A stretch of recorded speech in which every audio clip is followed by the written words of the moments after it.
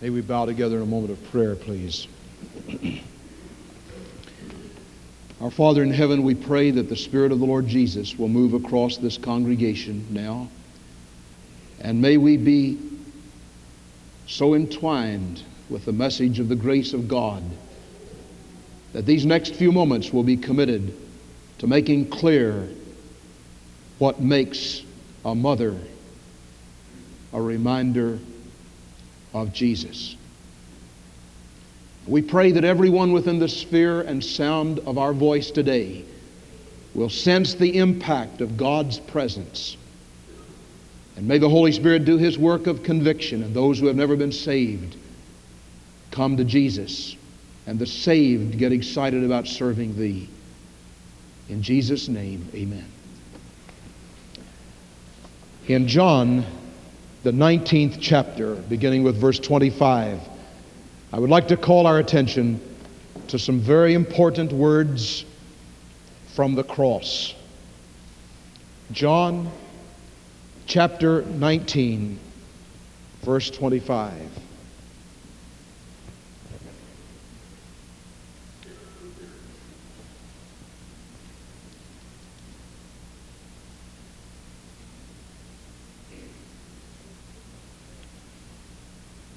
Now there stood by the cross of Jesus His mother and His mother's sister Mary, the wife of Clopas, and Mary Magdalene. When Jesus therefore saw His mother and the disciples standing by whom He loved, He saith unto His mother, Woman, behold thy son. Then said He to the disciple, Behold thy mother. And from that hour that disciple took her unto his own home.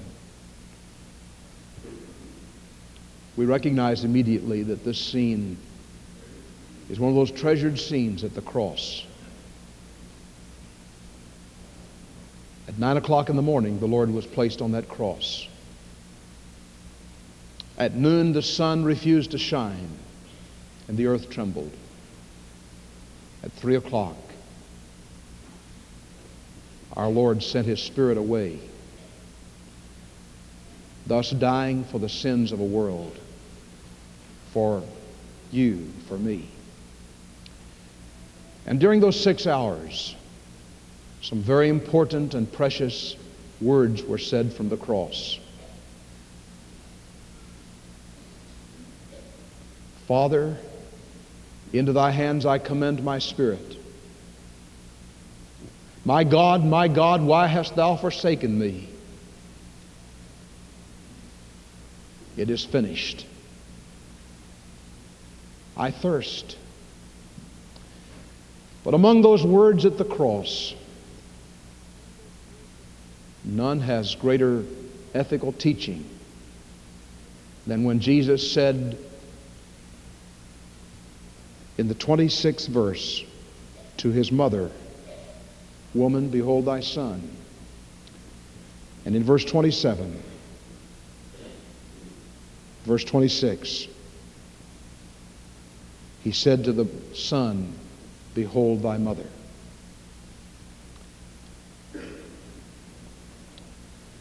From memory's portals today come precious scenes of my own dear mother.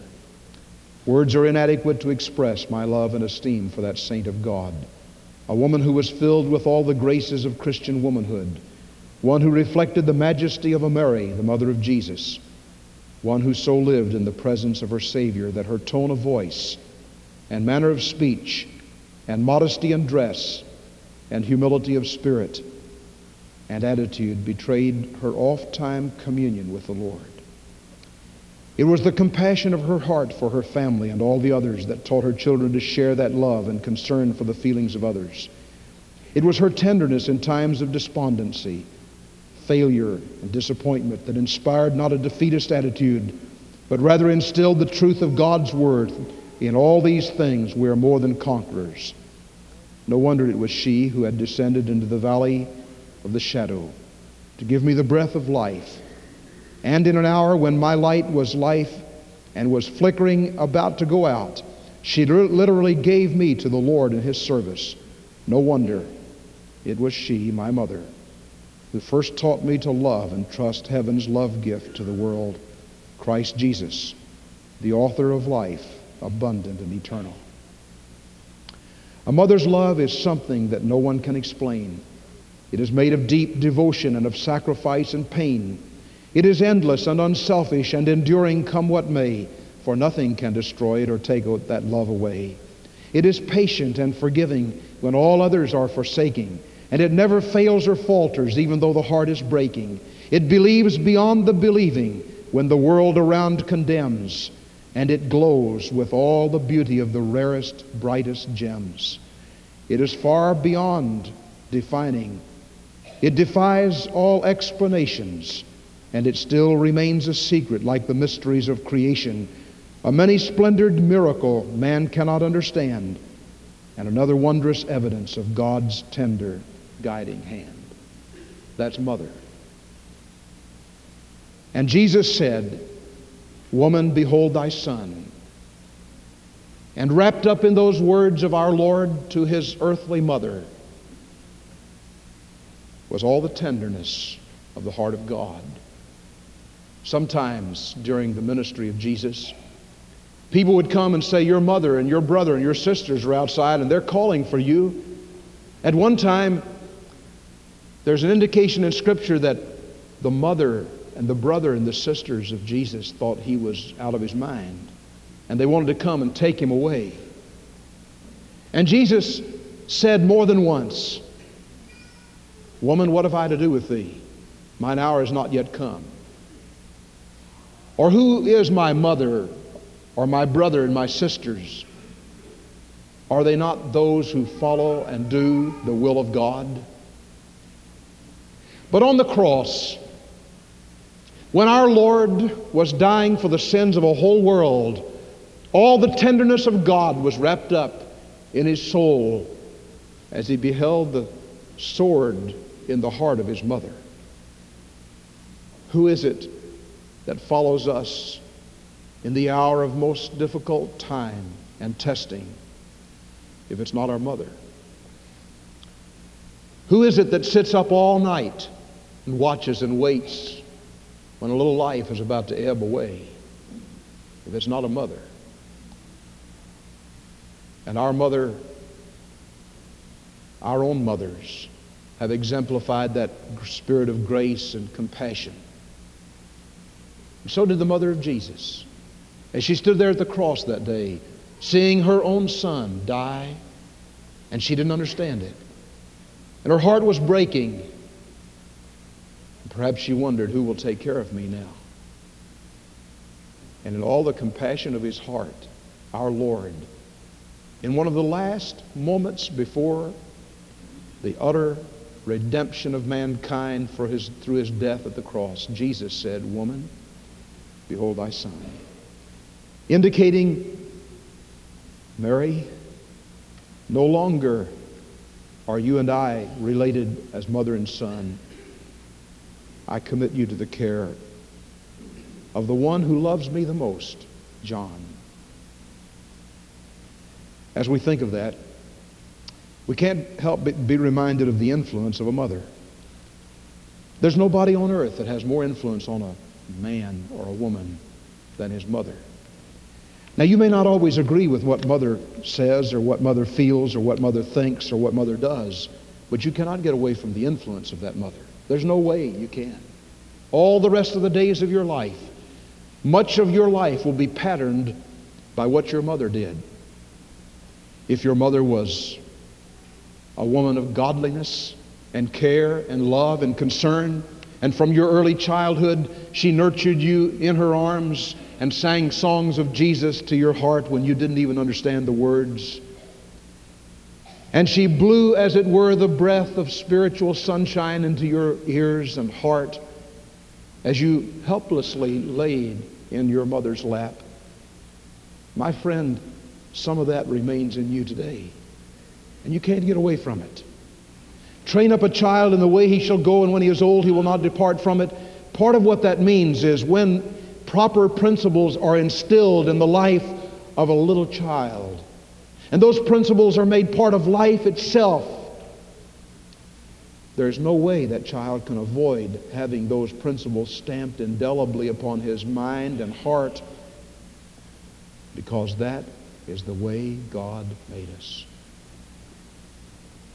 If you had a mother that blew smoke in your little face and blew the breath of beer and whiskey and drugs into your face, if you had a mother that went out and danced the whole night away, if you had a mother that swapped husbands and couldn't decide whether she loved you or loved your father or loved some other man, and was constantly, continuously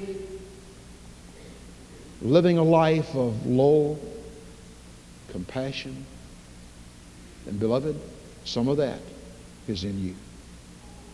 And it has left its imprint.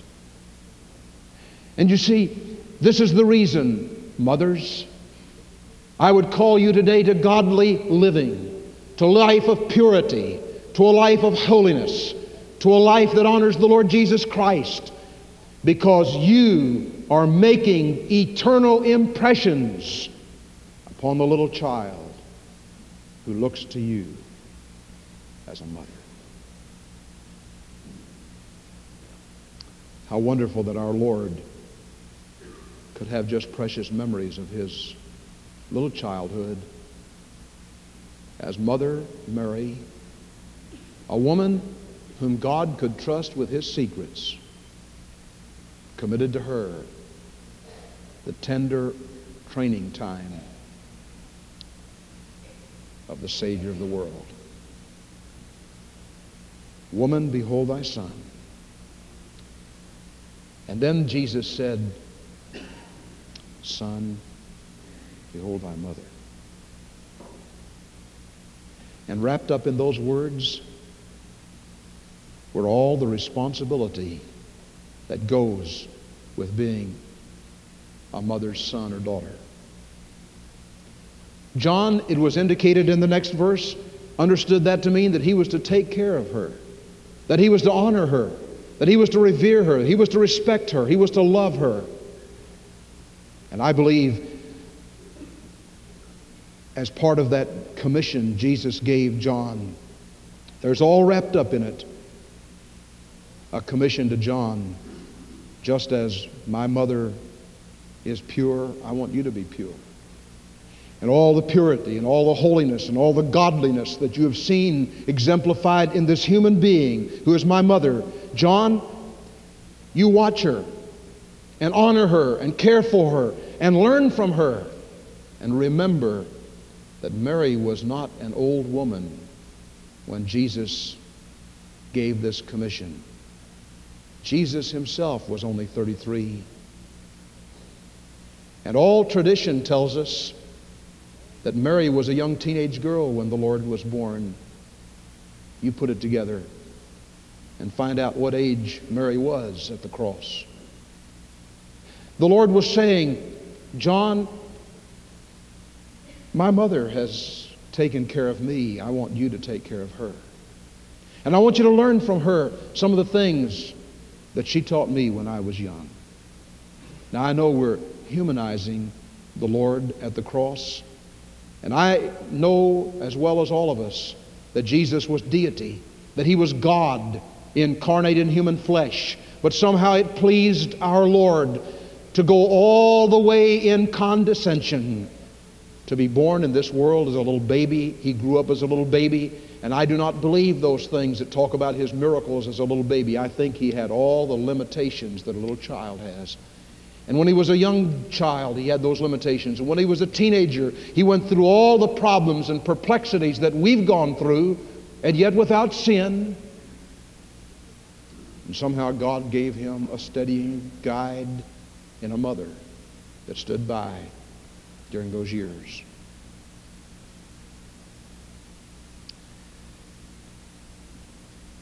I believe the Lord would say to men today, not only honor your mothers, but honor your wives.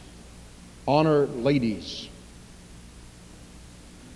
Teenagers, I believe God's Word teaches that young men as well as older men, are to treat every lady as if she were something holy. Treat every lady as you would want somebody to treat your sister or your mother.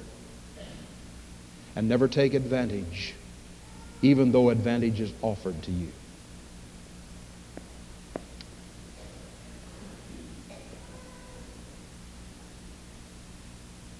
God has given us mothers to remind us of responsibility, to remind us of purity, to remind us of holiness, to remind us of godliness, and to remind us of love.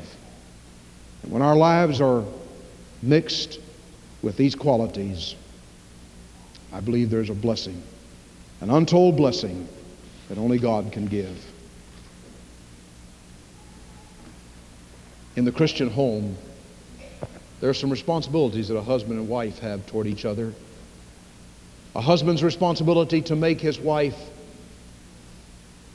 honored before the children, to have a position that is on a pedestal so that young children and teenage children and old children can look up and honor their mother. And mothers, don't ever step down from that pedestal.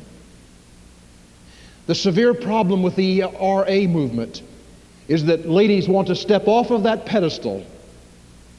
I was in Frankfurt some time ago, and I was having lunch at a certain official function in our state legislature. And I was sitting next to a lady, and I tried to fix the chair for her, and she very curtly said to me, "You don't have to do that." She said, "I can fix my own chair." She said, "I'm not any weaker than you are." And immediately I knew what block she belonged to. Women, don't step off your pedestal. Let a man fix the chair for you. Let him open the car door for you. Let him honor you. Let him teach the children to honor you and respect you. And above everything, women, keep your position deserving of honor. If your children see you running around, if they see you living a life that is given to the flesh, how can they respect you? God give us Christian homes. God give us godly women who will accept willingly their position as a place of respect and honor. And to children and young people, don't ever be ashamed of your mother or daddy. Honor them. You may not always agree with them. They may even do things you don't respect. But we're still under obligation to honor our mothers and fathers. Honor them. You say, how can I honor somebody who isn't really honorable? I don't know. God says that we're to honor them. And of course, the implication is that moms and dads are to occupy a position of honor so that they will deserve that honor. But whether or not in your thinking they deserve the honor, God says, honor your father and your mother, that your days may be long upon the land which the Lord thy God giveth thee. And I take that verse not to mean that you'll live to be 85 or 95 or 110. I think it's a national promise. And it's saying to a people, if you will honor your father and your mother, then God will bless you nationally. But when you dishonor mother and dad, the cursings and blessed cursings of God are upon you. And perhaps one of the great problems America faces today is that we no longer honor father and mother. Now listen to this. You won't like it, and I don't like it either. But if China ever becomes the great nation, and if she should ever join with Russia and the communist bloc in blotting out America, part of the reason might be traced to the fact that in the Orient they honor their mother and father. And in America we don't. Russia tried using women in the front battle lines, and they discarded that. And here little silly America comes along and says, well, we're going to draft women because the ERA says we better do it. And there's nothing wrong with putting them out on the front line. They're just like men. Just put them out there. And brother and sister, when those days come, you can look for the cursing of God upon America because God never intended it that way. You search the scriptures and you don't find it. Women occupy a place of honor. Now another thing, and I'll be through. Women are the standard bearers. The man, the head of the home, yes sir, that's what the scripture says. In Ephesians the 5th chapter, wives, submit yourself unto your own husband as unto the Lord, for the husband is the head of the wife, even as Christ is the head of the church and gave himself for it.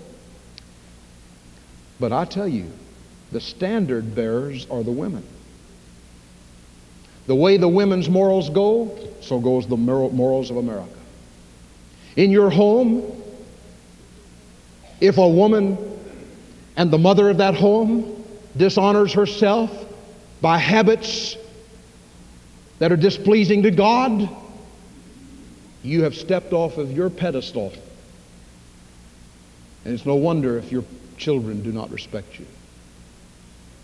When a woman's morals sag, a man's morals fag.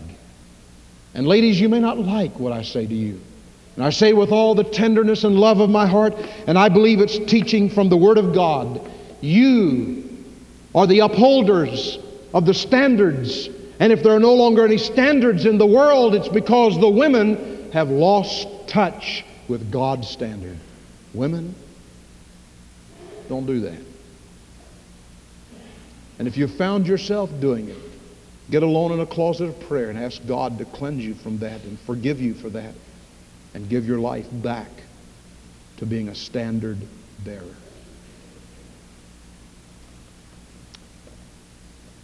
Jesus gave his life a ransom for the sins of the world. While he was dying for the sins of the world, he looked into the face of God the Father. He said, Father, forgive them, for they know not what they do. And in that sweeping prayer, all of us were included. Jesus prayed for us at the cross. And then he bled for us at the cross. And the blood of Jesus Christ, God's Son, cleanses from all sin. And that blood has never lost its efficacy or power.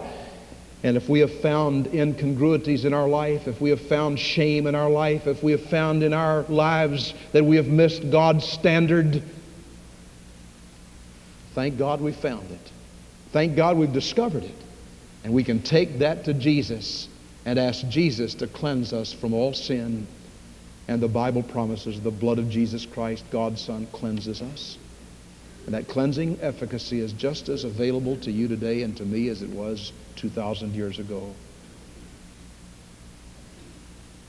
Let's never be ashamed of Jesus. I believe that in the passage we read this morning, there's a relationship between the love that a mother has in bringing a child into the world and the love Jesus had in going to the cross for our sins. And I believe if we find it difficult to honor our mothers, we will find it difficult to honor our Heavenly Father. If we find it difficult to honor our fathers and mothers, how can we honor the Savior who died for us on the cross? And I want to encourage us today to not be ashamed of that thing that is really important in our life. I heard the story, and you've probably heard it too, about a widow lady who had a son that she loved very, very much. The husband had deserted them earlier in life, and the boy was a little child. And the mother took in washing, and she did housework and did all the kinds of things that could be done to try to keep her family together. She worked long hours, and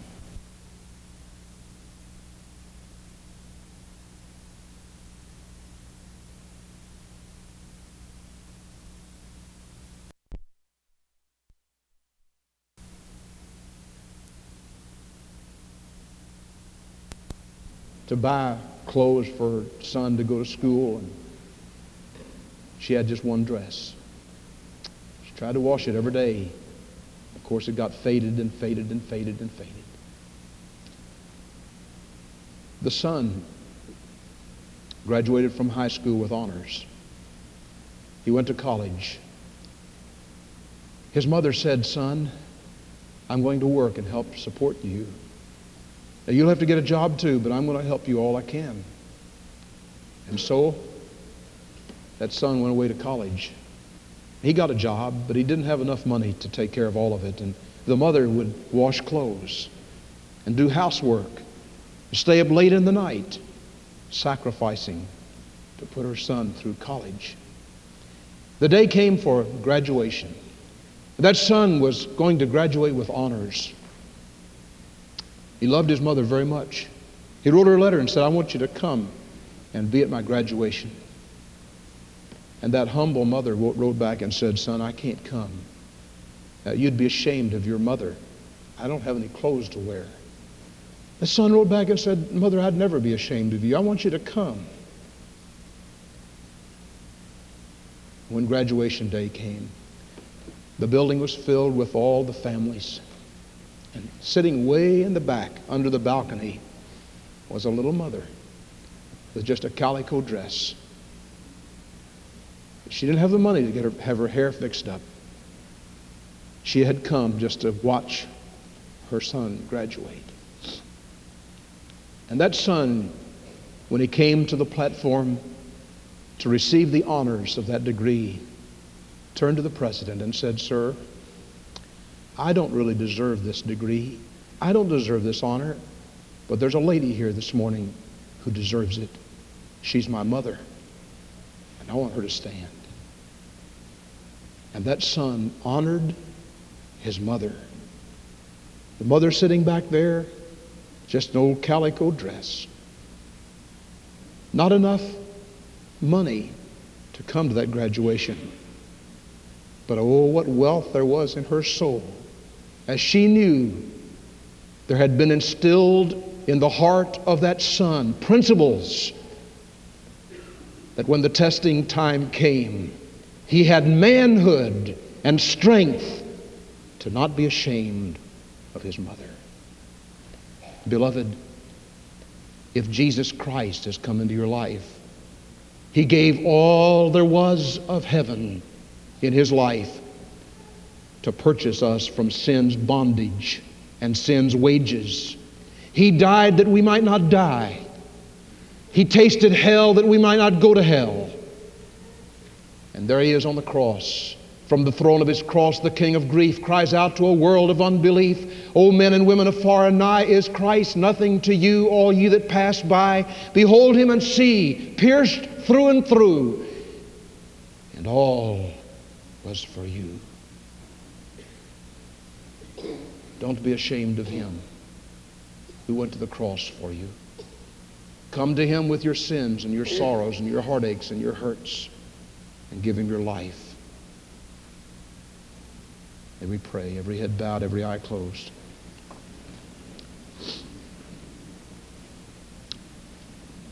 Our Father, we thank thee for the privilege of this service. We pray that just now, someone who has stood in the background, in the shadows, maybe a little bit ashamed to take a stand for God, afraid of what people would say, afraid to come out and declare himself openly. Lord, we pray that thy Spirit would move across the heartstrings of people, and someone who has never been saved would come to Jesus. Someone else who is already a Christian would come openly and say, I have not taken the stand for my Lord that I should have taken, and I want to take an open stand for him who died for me. Have thy way in these next few moments. In Jesus' name, amen. May we stand, please. We're going to sing God's invitation. This is his invitation. If you're here without the Lord Jesus, you've never received him as your personal Savior, I want to encourage you today to give your heart to Christ. Come just as I am, without one plea, but that thy blood was shed for me. O Lamb of God, I come. Would you come to him? I do not know your condition. You may have come to this place this morning feeling that you were already saved, but maybe God has revealed to you that somehow you're not a Christian. You've never really received Jesus as your Savior. I want to encourage you to give your heart to Christ. If there's someone here today who is not positive beyond the shadow of a doubt that you'd go to heaven if you died today, you're not positive of that, I'd like to ask you to examine your heart. Find out why you're not positive. It may be you've never been saved. Or it may be you've let sin come in and block God's power and assurance. Would you get that thing fixed up today and give your life back to Christ? I wonder if there are some here today who would like to say, I want a Christian home. I want to take a stand for the Lord. I want to be true to Him. Would you step out from where you are, come to give your life to Christ? While we sing and pray, who'd come for the King? Will you step out for Him right now?